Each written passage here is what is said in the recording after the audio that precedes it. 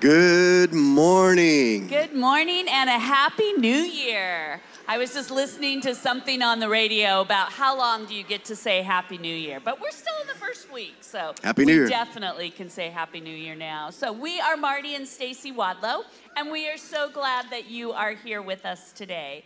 What a great way to start the new year. There's not a better place to be, so we're glad you're here. Absolutely. And it's nice to see familiar faces and new faces. And if you are new, we would love to get to know you a little better and welcome you here in a more formal way because we have a gift for you. So in the lobby, there are 2 connection counters, and outside on the patio, there is the Connection Central. So if you would like to meet us and introduce yourself, please do so and you can get a gift. Yeah. So, couple things no, happening. That's me. Sorry. That next part's me too. So we have next Sunday is Pizza with the Pastor. So if you're new or new-ish, or if you've been here a while and you really would like to get more involved in New Life, Pizza with the Pastor is a great way to get to know the leadership of the church. Obviously, you get to meet the lead pastor, David Hutsko, Reverend Hutsko over there.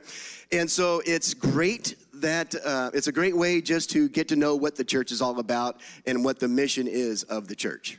Yeah, it is. It's fun just to hear what their vision is for the coming up season. And so also coming up, you probably saw it when you walked in, but there is partnership ministries are out in the lobby today. So at the bottom of your program is kind of a list of who's all out there. So definitely take the time today to go over and to find out what they're all about and how you can get involved. Okay, so I am a goal person. Marty, not so much. Nope. So as we're doing our turn and talk, this is what I want you to think about. If you picked a word, maybe share your word. If you could tell the people by you if you made goals or didn't make goals and how you're doing on that. So let's go ahead and stand up, turn and talk, and introduce yourself to somebody. And what is your word if you have a word?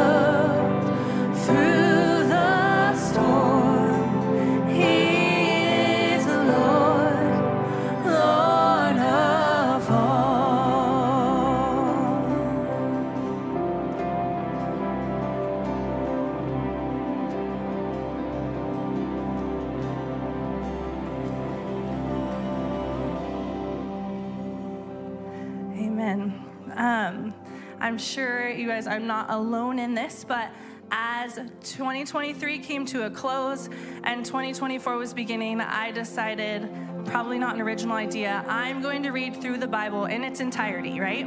So from Genesis to Revelation, that is my goal this year, to read it in its entirety. And very quickly, within the first few weeks, I realized this is not easy. Not only is it a lot of reading, but this isn't easy, right? When you choose to read it in its entirety, it's not always beautiful and fluffy and it makes you feel good. Sometimes it's going to call you to do things that don't feel comfortable. Jesus' teachings are going to call us to do things that don't feel easy all of the time. Forgiveness is not always going to be easy. Loving the people who hurt you is not going to be easy. But in that, it is still beautiful. So as we enter this new series, as we're singing this song coming up, our prayer for you as a team is just that you would begin to open your eyes and ears to some of Jesus' teachings that aren't easy, because we know that as we continue to follow him, as we listen to him, we are shaped to be more and more like Jesus, and there's so much beauty in that, right? All right, so Holy Spirit, we just ask again that you would open our eyes, open our ears, open our hearts, Lord, to be shaped more and more by Jesus each and every day. Amen.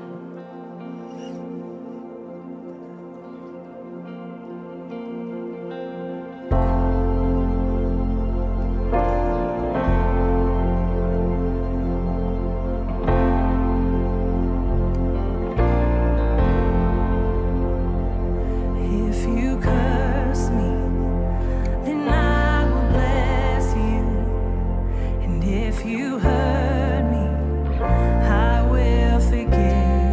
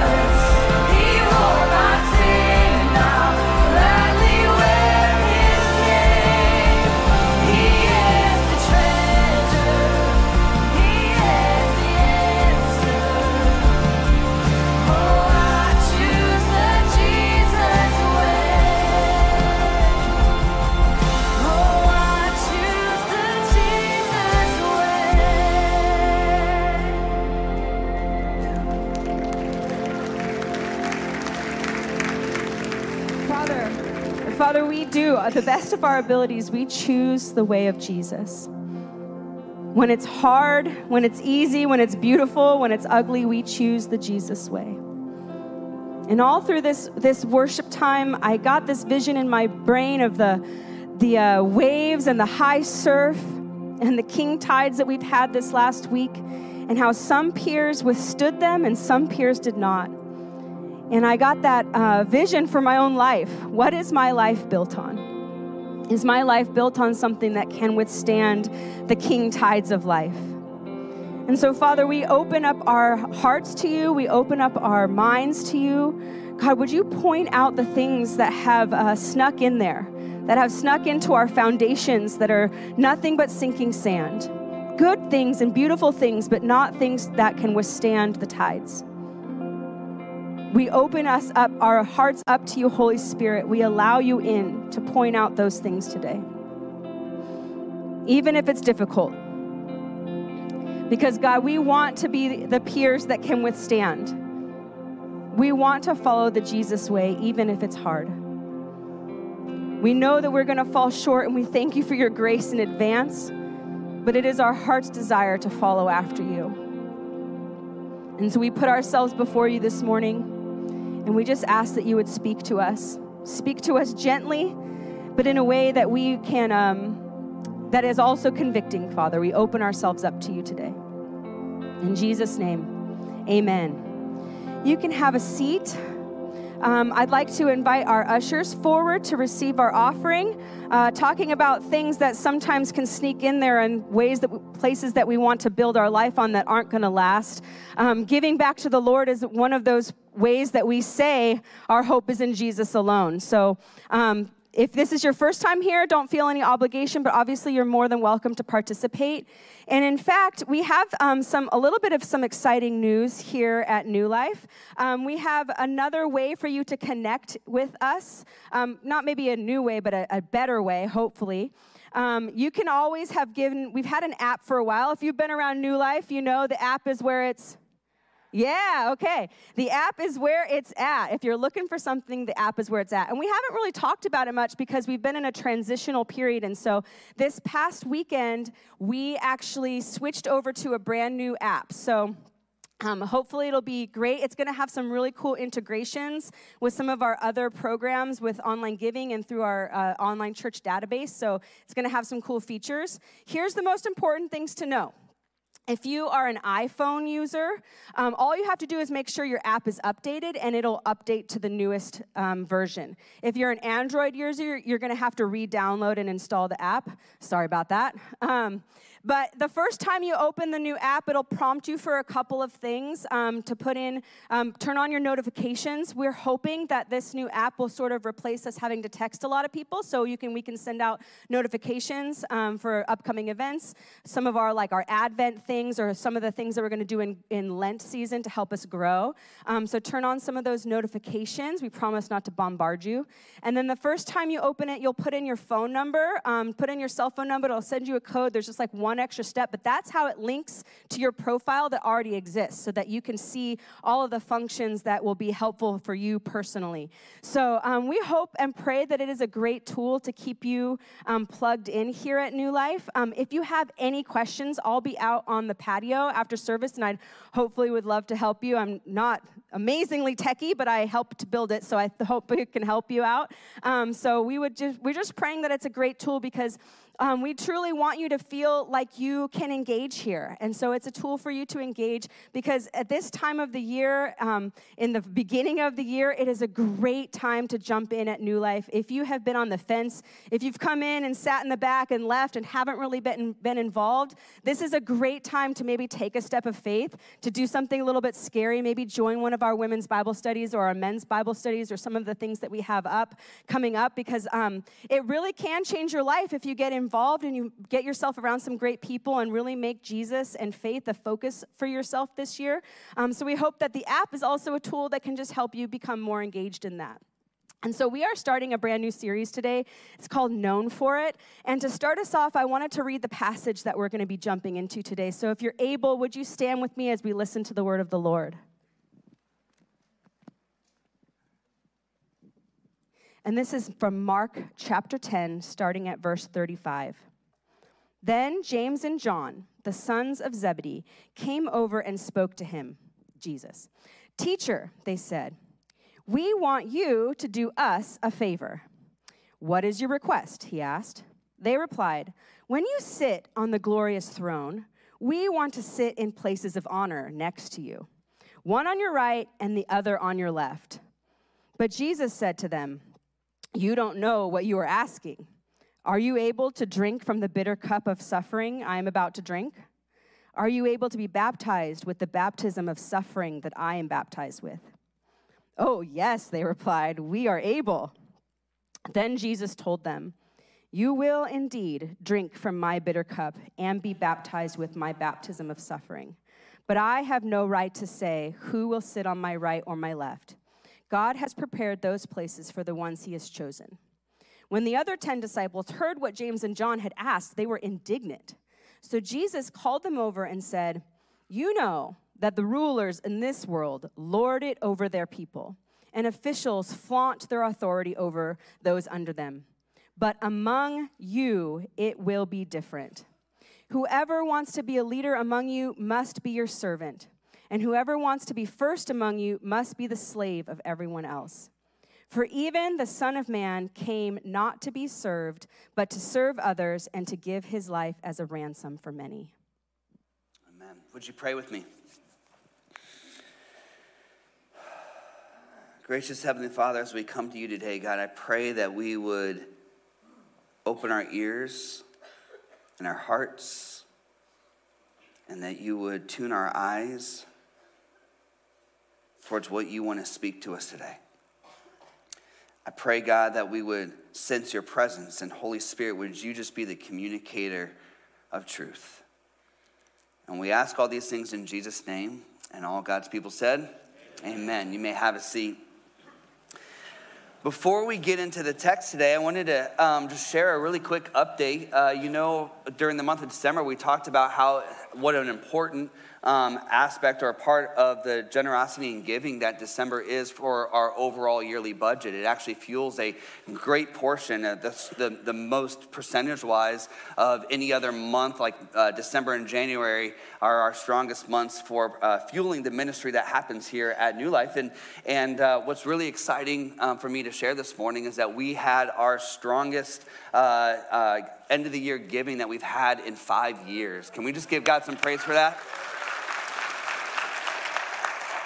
And so I can just encourage you that those dollars and cents and checks and that generosity is already being transformed into changed lives. That's one of the things I always want to remind us, that it's, yes, there's this beautiful aspect that we get to be a part of something bigger than ourselves, but there's also this beautiful aspect that just like when Jesus fed the 5,000, that our gifts get transformed into kingdom work, into ministry, not only here at New Life and not only around the 5 cities or along the Central Coast, but all around the world. And so again, just thank you so much for your generosity and for what God is doing here at New Life. Two things that pastors love to talk about, money, which we've already checked that one off, and the second one is politics, so we're going to check that one off right here. And this idea of known for it, I want to set us up well for this particular series, because in 2024, or as you transition from 2023 to 2024, I think one of the things that is most on most of our minds is this idea of goals or expectations, or we want to have new rhythms and practices that we want to embrace as a part of our life, and we want to be discipled in greater ways. But to be honest, as I was praying into every kind of August and September, I began thinking about and seeking the Lord's direction about the new year and what God wants us to be able to press into in the new year. And around August and September, I started seeking the Lord. Lord, what is it that you want us to press into in this new year? And it came to my attention, not that I didn't already know it, but I became more aware as I was praying that 2024 is an election year. And if you, whether you were around the church in 2020 or whether you were just talking with your friends and family, you know that politics is a really fun topic. I mean, if you ever want to have just like lots of friends, if you ever want to make friends, you just bring up like all kinds of policy and politics around your friends and family members, and you'll figure out really quick that it's not the easiest thing to talk about. And so to be quite honest, as your pastor, when the Holy Spirit began to prompt me in this particular direction, I'm like, no. Like I'm like, Holy Spirit, you remember what 2020 was like. And quite honestly, if there's such thing as pastoral PTSD, I have it, all right?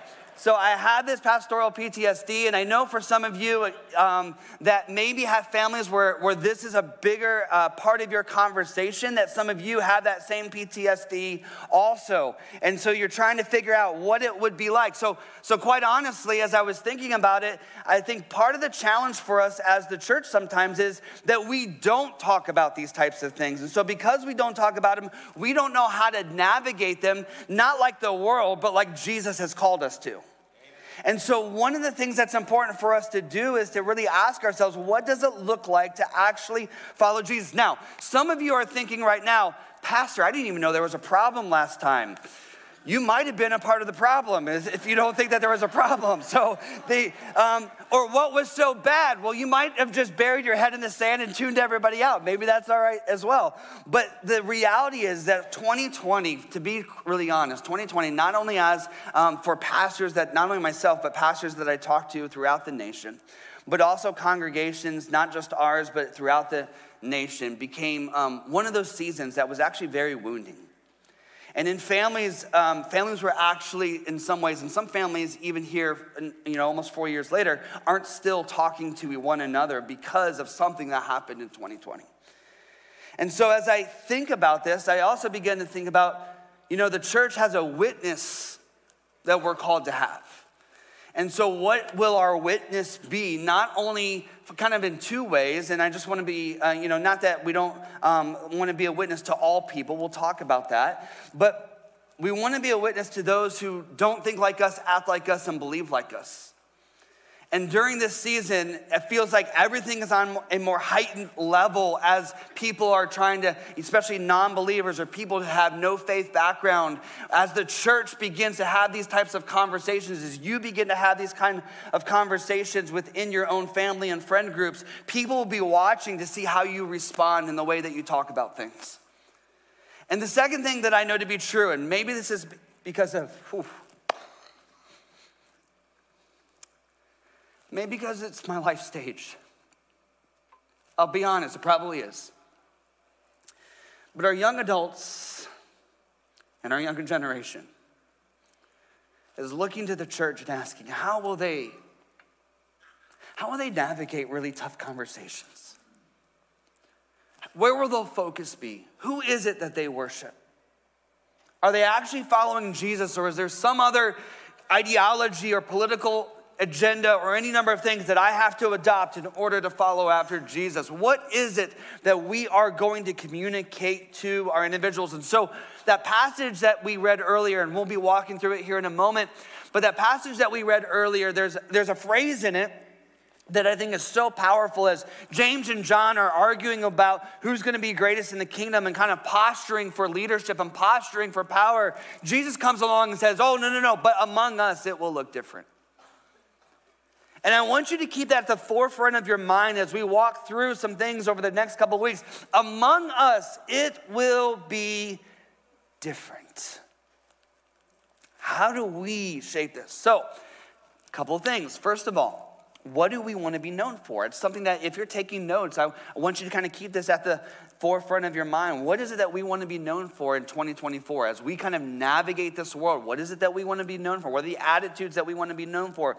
What are the things when people think about you and they think about your social media feed and they think about who you are and they think about the conversations that they have with you, what is it that we want to be known for? Will it be following Jesus? Will it be keeping Jesus at the forefront of our conversations? Will it be keeping Jesus at the forefront of how we're having conversations and what we're learning about and what we're studying? Courtney just mentioned reading through the Bible in a year. What will you feed on? Will you feed on social media platforms that are just communicating to you what you want to hear about your particular political party? Or will you spend so much time watching your particular program or show that actually Scripture and what God wants to speak into your life will actually take a back seat? What do we want to be known for? A second thing that I want to kind of remind us of before we dive into the text is that as a pastor, there's really three primary things that I look at as I'm thinking about how to preach and teach and how to bring the Word of God before us. And I have kind of three hats that I want to talk to you about. The hats are prophet, priest, and shepherd. The prophet hat is the hat where I place that on, and it's not about telling you what's going to happen in the future. It's about giving direction. Prophets throughout the Old Testament gave direction to the people of God, and sometimes that direction was hard to swallow, right? Sometimes that direction rubbed people the wrong way. In fact, I'm very well aware as we enter into this series that prophets are not welcome in their hometown. And so one of the aspects of this series is going to be providing direction that I believe Scripture reveals. Not David's personal opinion about this, but what I believe that Scripture reveals about who we are and how we follow Jesus and how we operate in this world. The second aspect is that sometimes I put on that priestly hat, and I stand in the gap, just as you do, as a royal priesthood between a holy God and a broken and wounded and sinful world. And we preach into this idea, we stand in the gap, and we bridge the gap about what a holy God, what it means to worship a holy God and to know a holy God. And the third area is shepherd, and that's an aspect of care. And there's times where we talk about ideas of forgiveness and wounds and brokenness and sin, and the Holy Spirit just compels me, hey, what the congregation needs right now is just a pastor and a body who cares for them and helps them to heal and be restored.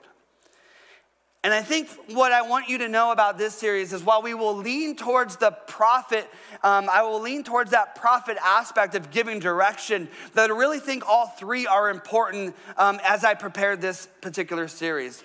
That I want God to give us direction, not just you guys, but myself as well, that as I read and study God's word, that would be communicated and that he would give us direction as a body so that we would reflect Jesus in the greatest way possible in 2024. The second thing is that, yes, I want to put on that priestly hat and stand in the gap between a holy God who will have no other idols before him and calls us to worship him and him alone. And thirdly, I place on that hat of shepherd, knowing that God deeply cares about his people and deeply cares about those that don't yet know him. And I want to lean in that our heart would be burdened for and be shaped by Jesus in such a way that we would take that as well. One of the things about the prophet that's really important, or that role is really important, is that so often the prophet is called to take us to places you wouldn't normally go on your own. And so when we talk about the hard words of Jesus, he takes us to places that we wouldn't necessarily go on our own. So, with that in mind, some opening thoughts. There's going to be a little bit longer setup today because I want to make sure we do this well, all right? There's a thought within the life of the church or within the life of our nation that we are more divided than ever before. Anybody hear that kind of idea or sense that type of idea that within the church and within our nation, so there's some reasons for that. I mean, we have 5 generations all living at the same time, more generations than ever in history. And so that's just a really unique time to be at in history. And so my answer to you when people say that, or when you even say that, is yes and no. I understand what's being said, and I understand and I sense and I feel what's going on when we say that we are divided. However, one of the things as we look to the early church, one of the things that we recognize is that the early church was colonized by Rome and Jews were suffering underneath a heavy burden tax load. Can I get an amen?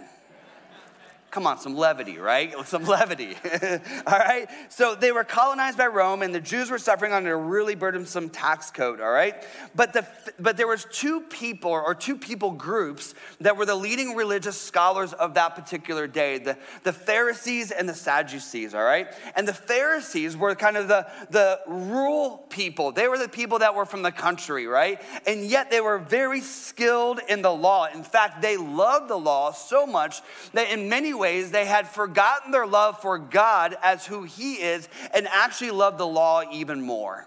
And so you had a group of people who were pushing people, specifically from the people who were on the margins. They had forgotten the heartbeat of the law and the heartbeat of God, and they were really fixated on the law of God, and to the detriment of people who were on the margins of society. The second group of people, you have the Sadducees. The Sadducees weren't necessarily from the country. They were more from the urban centers. They weren't from even the lesser socioeconomic status. They were from the upper class, and they were considered progressives. Now, as progressives, they didn't honestly, and you may not know this, the Sadducees didn't accept most of the Torah as being kind of how we understand biblical canon. Like, they didn't understand it that way. In fact, they didn't believe in this idea of life after death even, and that was a major contention between them and the Pharisees, and the Sadducees and the Pharisees didn't get along. What the Sadducees did do is that they aligned themselves with the people of Rome and the occupiers who had come in and taken up residence in that particular area. And because they did that, Rome lined the pockets of the Sadducees with a lot of money, and they had wealth and power as they aligned themselves with Rome. And so neither group was necessarily serving the people. They were serving their own interests. Sound familiar? Jesus comes along, and Jesus didn't fit into either group. Jesus comes along, and he frustrates both groups. In fact, can you believe it, that what brought the Sadducees and the Pharisees together was their hatred for Jesus. There was this, that's right, amen. What it did was when Jesus comes along and starts speaking about being the Messiah, when Jesus comes along and starts talking about the kingdom of God coming to earth as it is in heaven, as Jesus comes along and starts talking about a different king and a different kingdom, all of a sudden, the Pharisees and the Sadducees get this level of uncertainty about their beliefs and a level of uncertainty about the future. And when you have a level of uncertainty, it exposes your value system.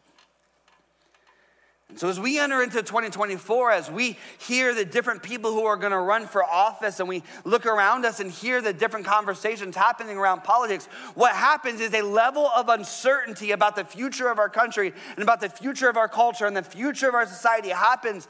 And when that happens, it exposes our value system. Where will we place our trust? Now, another thing that's talked about within the life of the church is that we shouldn't talk about politics in the church. Jesus' message about the kingdom and that he is king and he is announcing a new kingdom is deeply political. You actually can't come on the scene and declare that you are king and announcing a new kingdom and not make a political statement about Caesar at that particular time. And so when Jesus comes on the scene and starts saying that, and people start saying that Jesus is Lord, that means that Caesar is not. That is a deeply political statement. But Jesus and his followers do not fit into any of the political parties neatly. There is not a Jesus political party. I know I just offended some people right there. There is not a Jesus political party. Jesus and his followers don't fit neatly into any political party. Now, we may register with a particular party in order to vote, and we might be passionate about particular policies, and we're going to talk about how we can be passionate about a policy and about some of these things, and yet still honor Jesus in the midst of those kind of conversations. But while we might register, while we might vote because we believe in a particular set of policies are best for our country, we don't fit neatly into either political tribe. Jesus is not a Republican, he's not a Democrat, he's not a Libertarian, he is not any of those things. In fact, what you will discover about Jesus is that he will frustrate everybody. And so, as he frustrates us and as he frustrates people, we have to kind of navigate the art of these conversations. Now, people are okay with when you talk about politics within church, or they're okay with when you talk about politics within the life of your own family and friends if you agree with them. Would you say that? Like most people are like, yes, let's talk about politics. As long as you agree with me, then we can talk about it and it's applauded. So when pastors talk about politics and the people agree with what the pastor says, people are like, awesome, let's talk about it. But when they disagree, they're like, pastor, stay in your lane. Right? So that's kind of the tension that we have. Jesus made audacious political claims, like I said, that he is Lord. And here's what I can say with certainty. There are going to be some things that I'm going to preach into and lean into within this particular series. And you're going to say, I agree with that and I affirm that. And there is a certainty that I will say some things that will challenge you and you will disagree with. And part of this is asking ourselves, how can we disagree and still follow Jesus together? How can we disagree and yet still follow Jesus together? So you might be asking, why take the risk? Why take the risk of having this conversation in church? Why take the risk of having this conversation where you know you're going to offend some people? Why take the risk of having this conversation where you know there might be even some people that say, hey, you know what, New Life, I don't like the fact that we're having this conversation, and I'm going to why take the risk? I'm glad you asked. There's a missionary theologian named Lesslie Newbigin. Lesslie Newbigin was a missionary to India, and he went to India and had incredible ministry there, and then came back to Great Britain in the 1970s. And he had a prophetic word, or a word that the Holy Spirit just gave him about the future of the West. And I thought it was so powerful that I think it's important for us to kind of use to help us frame out this series. He said, as the West became more secular, and we are becoming more secular. We live in a post-Christian culture. If you're not familiar, the Central Coast from Santa Barbara to San Luis Obispo is the 9th most post-Christian area in the nation. That means there's more people that live in that particular area, the 9th most people, or 9th most percentage of people in the nation, of people who don't go to church and don't think like we think and aren't going to gather on a Sunday morning like we are. In fact, many of them are growing up, and we see this happen at Main Event. Many of our kids are growing up never having ever heard the story of God or the Bible stories that many of you grew up learning. But for Lesslie Newbigin, he said, as the West became more secular and more post-Christian, politics would become the new religion. He actually said it even more succinctly than that. Let me read it to you. Devotion and passion, once reserved for Jesus, would be transferred to political parties and ideology. Instead of looking to God to be the solution to our problems, people would be looking to politics for those answers.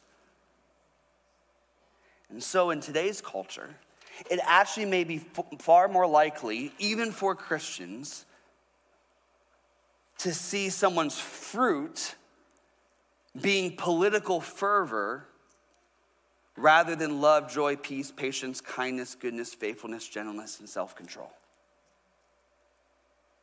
And all of us will stand before God one day and give an account for who our true King is. And that is one of the major reasons I feel it's important for us to talk about this. Jesus frustrates the right and the left because his words are often too conservative for the progressives and too progressive for the conservatives. Let me give you some examples. In John chapter 3, a verse that we are really, really familiar with, we're reminded that God so loved the whole world, not just aspects or part of it, not just America, but the entire world. And so Jesus challenges us, and we're challenged with those words because we have to move from just being America-centric to understanding that as Christians and followers of Jesus, that we are called to make disciples of all the nations. And so we have to wrestle with that in light of who we are in policy. We learn in Matthew chapter 9, if you go to the end of Matthew chapter 9, it says Jesus went through all the towns and villages, essentially, the big places and the small places. Or think of it like this: the coastal areas and the small cities and the place where agriculture happens, and the large cities that always kind of maybe feel a little bit more progressive. And wherever Jesus went, he saw sheep that were helpless, like sheep without a shepherd. It says in Matthew chapter 9. A cursory view of the disciples of Jesus, all of a sudden you begin to notice that as you begin to learn about the disciples of Jesus, that you have Matthew, who is a tax collector, who is likely very wealthy. You have people who are zealots. You have people who are fishermen, who are more the blue collar end of the spectrum of society. And everybody is invited to come and follow Jesus, no matter your socioeconomic status. However, we do know this from the teaching of Jesus, that he is especially concerned for the poor. And so we have to ask ourselves, what are we doing in that calling? He's concerned about all ethnic groups. We're reminded in Scripture that it's not Jew or Gentile, slave or free, male or female, but all are invited to come and be a part of what God is doing. Jesus cares for the marginalized, the exploited, and the immigrant. He cares for women, and he cares about sexual wholeness. Jesus cares about loving our enemy, and he cares about non-violence. And what we want to do when I mention those things is immediately our brain begins to move towards policy. But I don't want you to move towards policy over this series. I want you just to wrestle with what it looks like to choose to follow Jesus. What does it look like to follow Jesus? This quote from Dallas Willard, one of my favorite authors, this challenged me because I'm like, at first I read it and I'm like, I don't know that I agree with that. And then as it soaked deeper, I'm like, why don't I agree with this? Like, what is it about this that challenges me so much? Dallas Willard says this: there is no problem in human life that apprenticeship to Jesus cannot solve. And I'm like, man, that challenges me because I think my tendency is to go, how can I solve this? Or how can government solve this? Or how can this person solve this? But as we lead into this, I began to think about, like, when I have a challenge, when Dana and I have conflict, how often is it not just better communication and not just better marriage skills, but it's actually a greater apprenticeship to Jesus on my behalf that actually will transform our marriage? And so when we're looking at our cities and we're looking at our country and we're looking at the things that we are called to do, there's only so much that we have control over. But here's something that you have control over. You have control over how much you are going to give your life towards the apprenticeship of Jesus. But following Jesus' teaching isn't easy. And so when we hear it, our tendency is to ignore it, to fit in, or to fit the way that we think, rather than to allow it to correct us. In fact, Mark 10, where we begin reading that passage, is some incredibly hard teaching that Jesus has throughout the entirety of the chapter. Jesus speaks specifically in the beginning of Mark 10 to men and how they treat women and how they act in terms of breaking the covenant of marriage. He talks to people who are in the power or have authority in that particular culture. He moves on and he raises the value of children. Now, we actually probably have overemphasized that, and kids have a high value in our culture, but in first century, kids were right on the same level as slaves. They were property.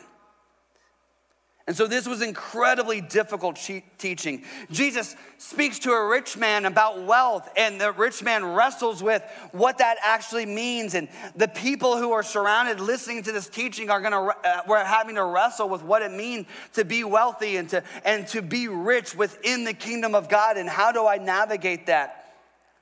Then Jesus does something really radical. The king, the one who's announcing the kingdom, begins to talk about his suffering and his death. And it throws everybody off because kings don't suffer and kings don't willingly die. And so James and John have a request.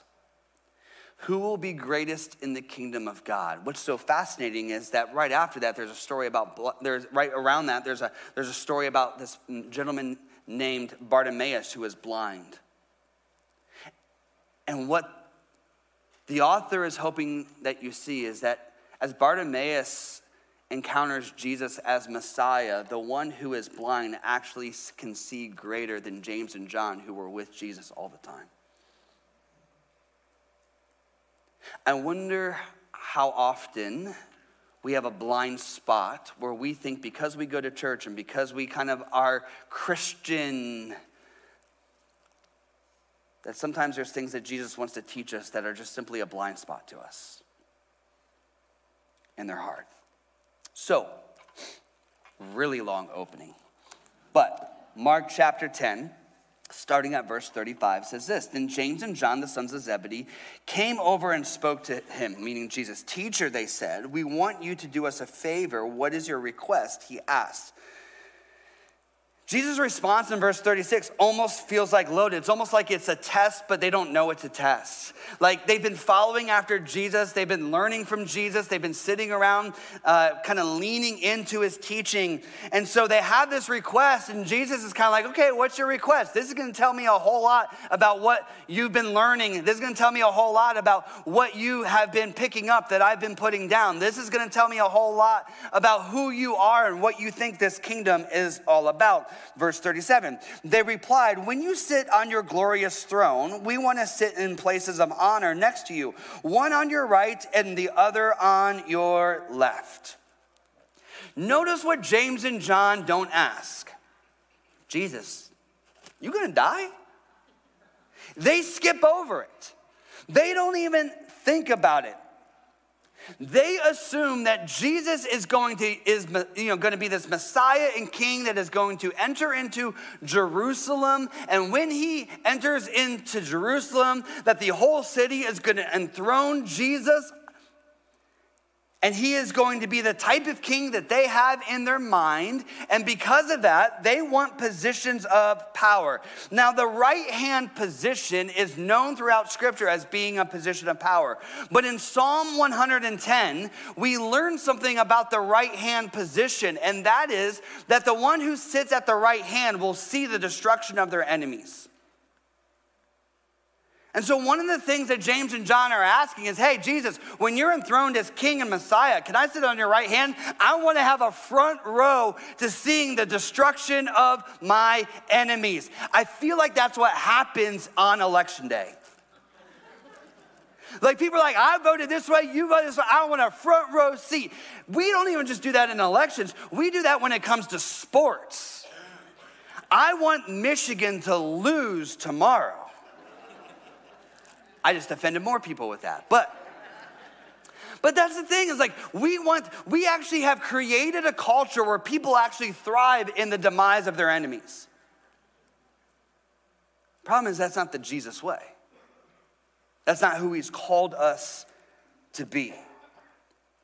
And then the left side, even though unlucky in terms of how people understood the left hand and the left side, is also a place of honor. Verse 38. But Jesus said to them, you don't know what you are asking. How often do I feel like that Jesus tells me that? Like I'm praying about something or I'm talking to Jesus about something and I feel like I hear the Holy Spirit say, you don't even know what you're asking. Are you able to drink from the bitter cup of suffering I am about to drink? are you able to be baptized with the baptism of suffering I must be baptized with? And then I love their answer, and some of you chuckled when Elena wrote it. Oh, yes, we are. Are you kidding me?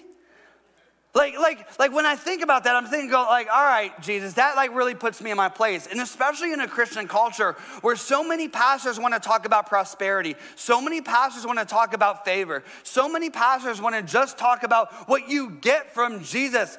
And it's not that we don't get blessing, and it's not that we don't experience the goodness of God, but I want to be careful here, because the way of Jesus is one of suffering. The way of Jesus is one of sacrifice. The way of Jesus is one of surrender.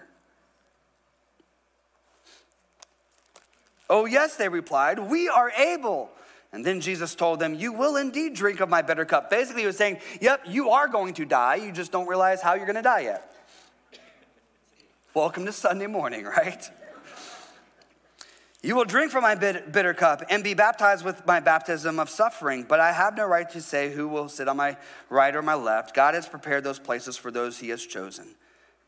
When the 10 other disciples heard what James and John were asked, they were indignant. They were ticked off. They were partly ticked off because they weren't included in the request. In fact, I wonder what Peter was thinking. If you remember, Peter, James, and John, they're like locked in with one another, man. They're all kind of from the same background. James and John go up there, and it's like, hey, can we be on your left and right? And Peter's there like, hey, where's my spot? If you want to reign with Jesus in glory, it will only be as you identify with him in his suffering, death, and resurrection. It's a hard line that we've been singing in that Choose the Jesus Way song. If you kill me, my hope is heaven. Paul said it this way. For if I live, it's Christ. If I die, it's gain. Those are hard words. Verse 42. So Jesus called them together, and he's like, hey, they obviously are not hearing me. So he calls them together and said, you know that the rulers of this world lord it over their people, and officials flaunt their authority over those under them. Does that sound like a political season? Greatness in Jesus' day was shown by Rome through power, manipulation, coercive power, and deceptive power. Things haven't changed all that much. But Jesus is blunt. This type of leadership does not look like the kingdom of God. Verse 43, but among you it will be different. Whoever wants to be a leader among you must be your servant. And whoever wants to be first among you must be the slave of everyone else. It shall not be so among you. You want to be great? Be a servant. You want to be first? Be a slave to all people. You're like, well, I don't know. I mean, does that mean we're just doormats? What does it look like to be a slave for everyone? Well, what we need to understand is, what are you being a slave for? Are you being a slave just for someone to tell you what to do? No, you're being a slave as a witness of the gospel.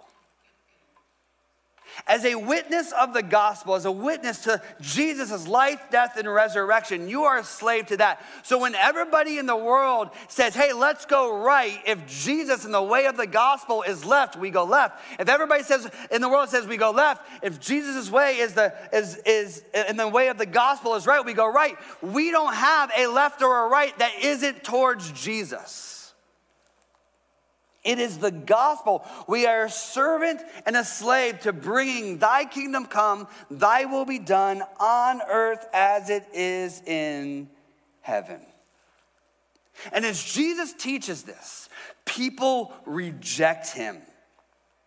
Why did they reject him? They rejected him because he didn't match their understanding of power and authority. They thought that he was going to come into Jerusalem on a white war horse, kind of putting Rome in their place.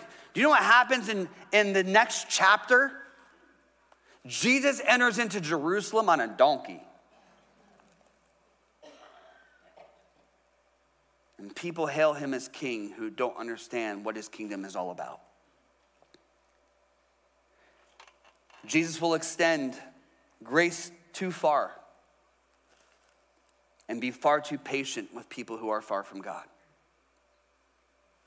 And people will reject him. Jesus will build bigger tables and eat and have fellowship with people who don't think like him and act like him and believe like him, and people will reject him for it. The gospel requires our exclusive allegiance and devotion.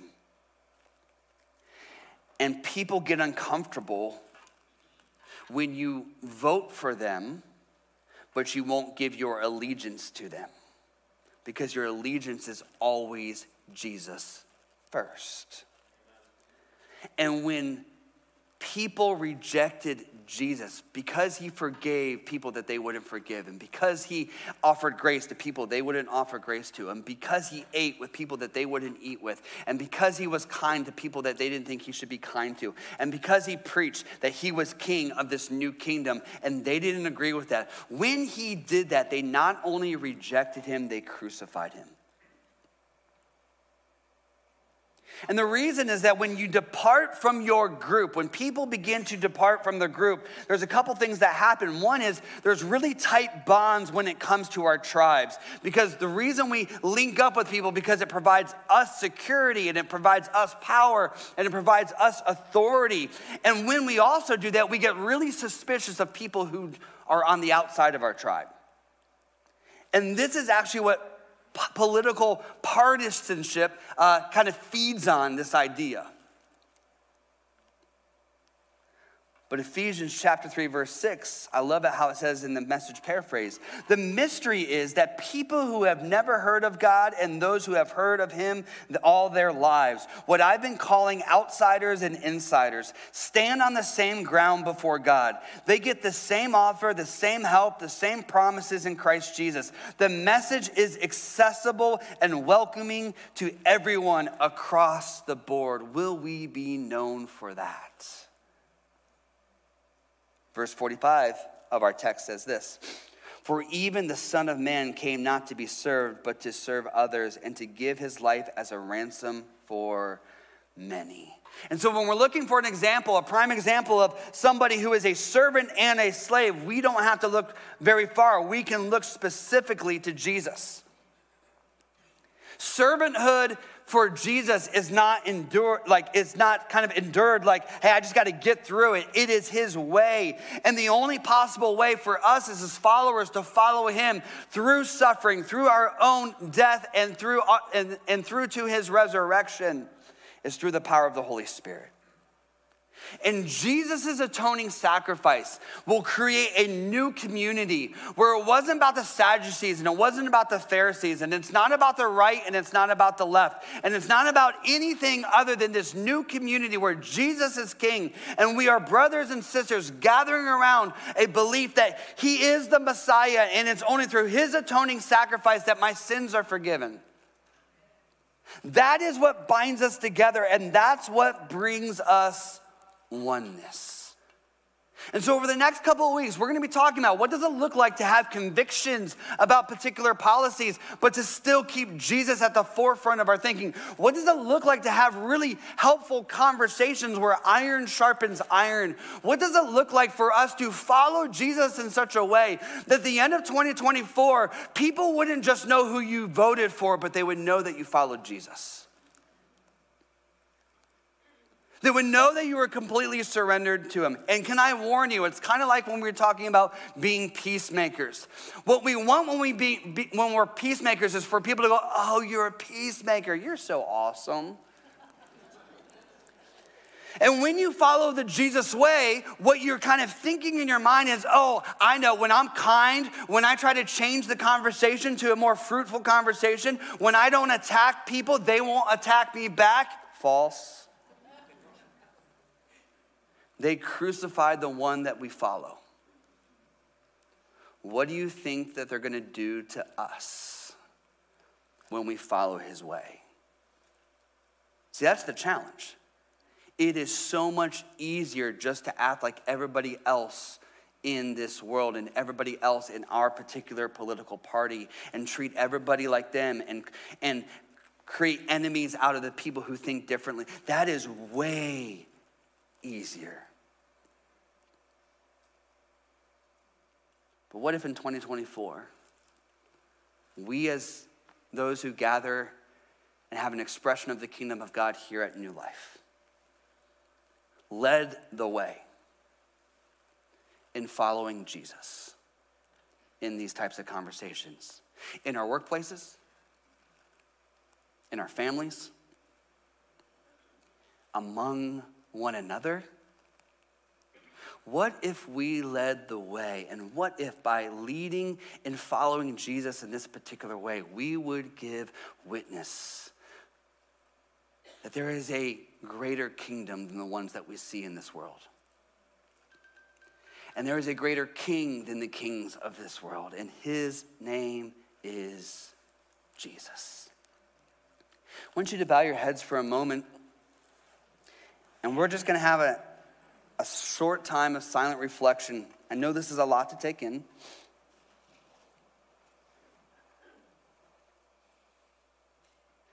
And the first thing I want you to reflect on is this. At the end of 2024, will I be more known for who I voted for? Will I be more known for a political party? Or will I be more known as a follower of Jesus? I just want you to process that. Just allow the Holy Spirit.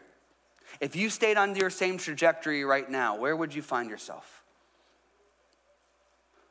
Will you know more because you have spent more time reading? And again, we'll talk about it. It's not bad to read a bit and be up to date on things. That's not what I'm saying. But will you have given more time and energy towards the things of this world and towards this election and towards policies than you have towards the scriptures and allowing Jesus to shape you?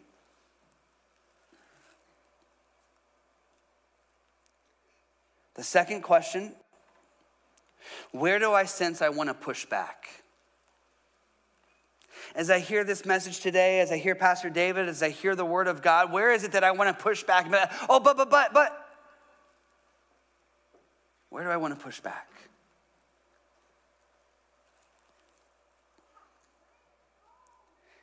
And wherever you might want to push back,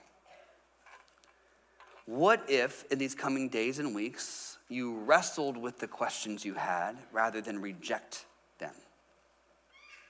What if we just wrestled? I'm committing too. I want to wrestle with what the Spirit wants to do in me. I don't want to just kind of be prompted or convicted or hear the Spirit saying something and reject it because it's uncomfortable or it's not easy or it doesn't fit neatly into how maybe some of my other friends or coworkers or family members think. What would it look like to wrestle with it rather than reject it?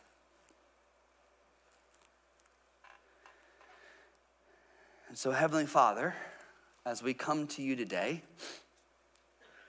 we come to you ready to receive from you, ready to listen.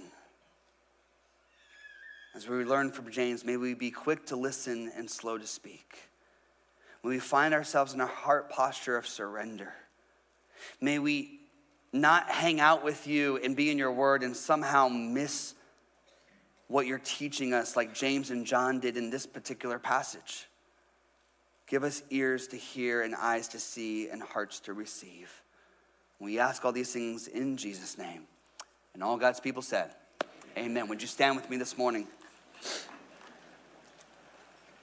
Again, we've got some great partner ministries that are right outside these doors. I invite you to stop by, have a conversation with them, learn more about what's happening and how the kingdom of God is establishing on the Central Coast and around the world. As you go today, may you choose to follow Jesus so that among us it will be different. In the name of the Father, Son, and Holy Spirit, amen and amen. Grace and peace to you. We'll see you next week.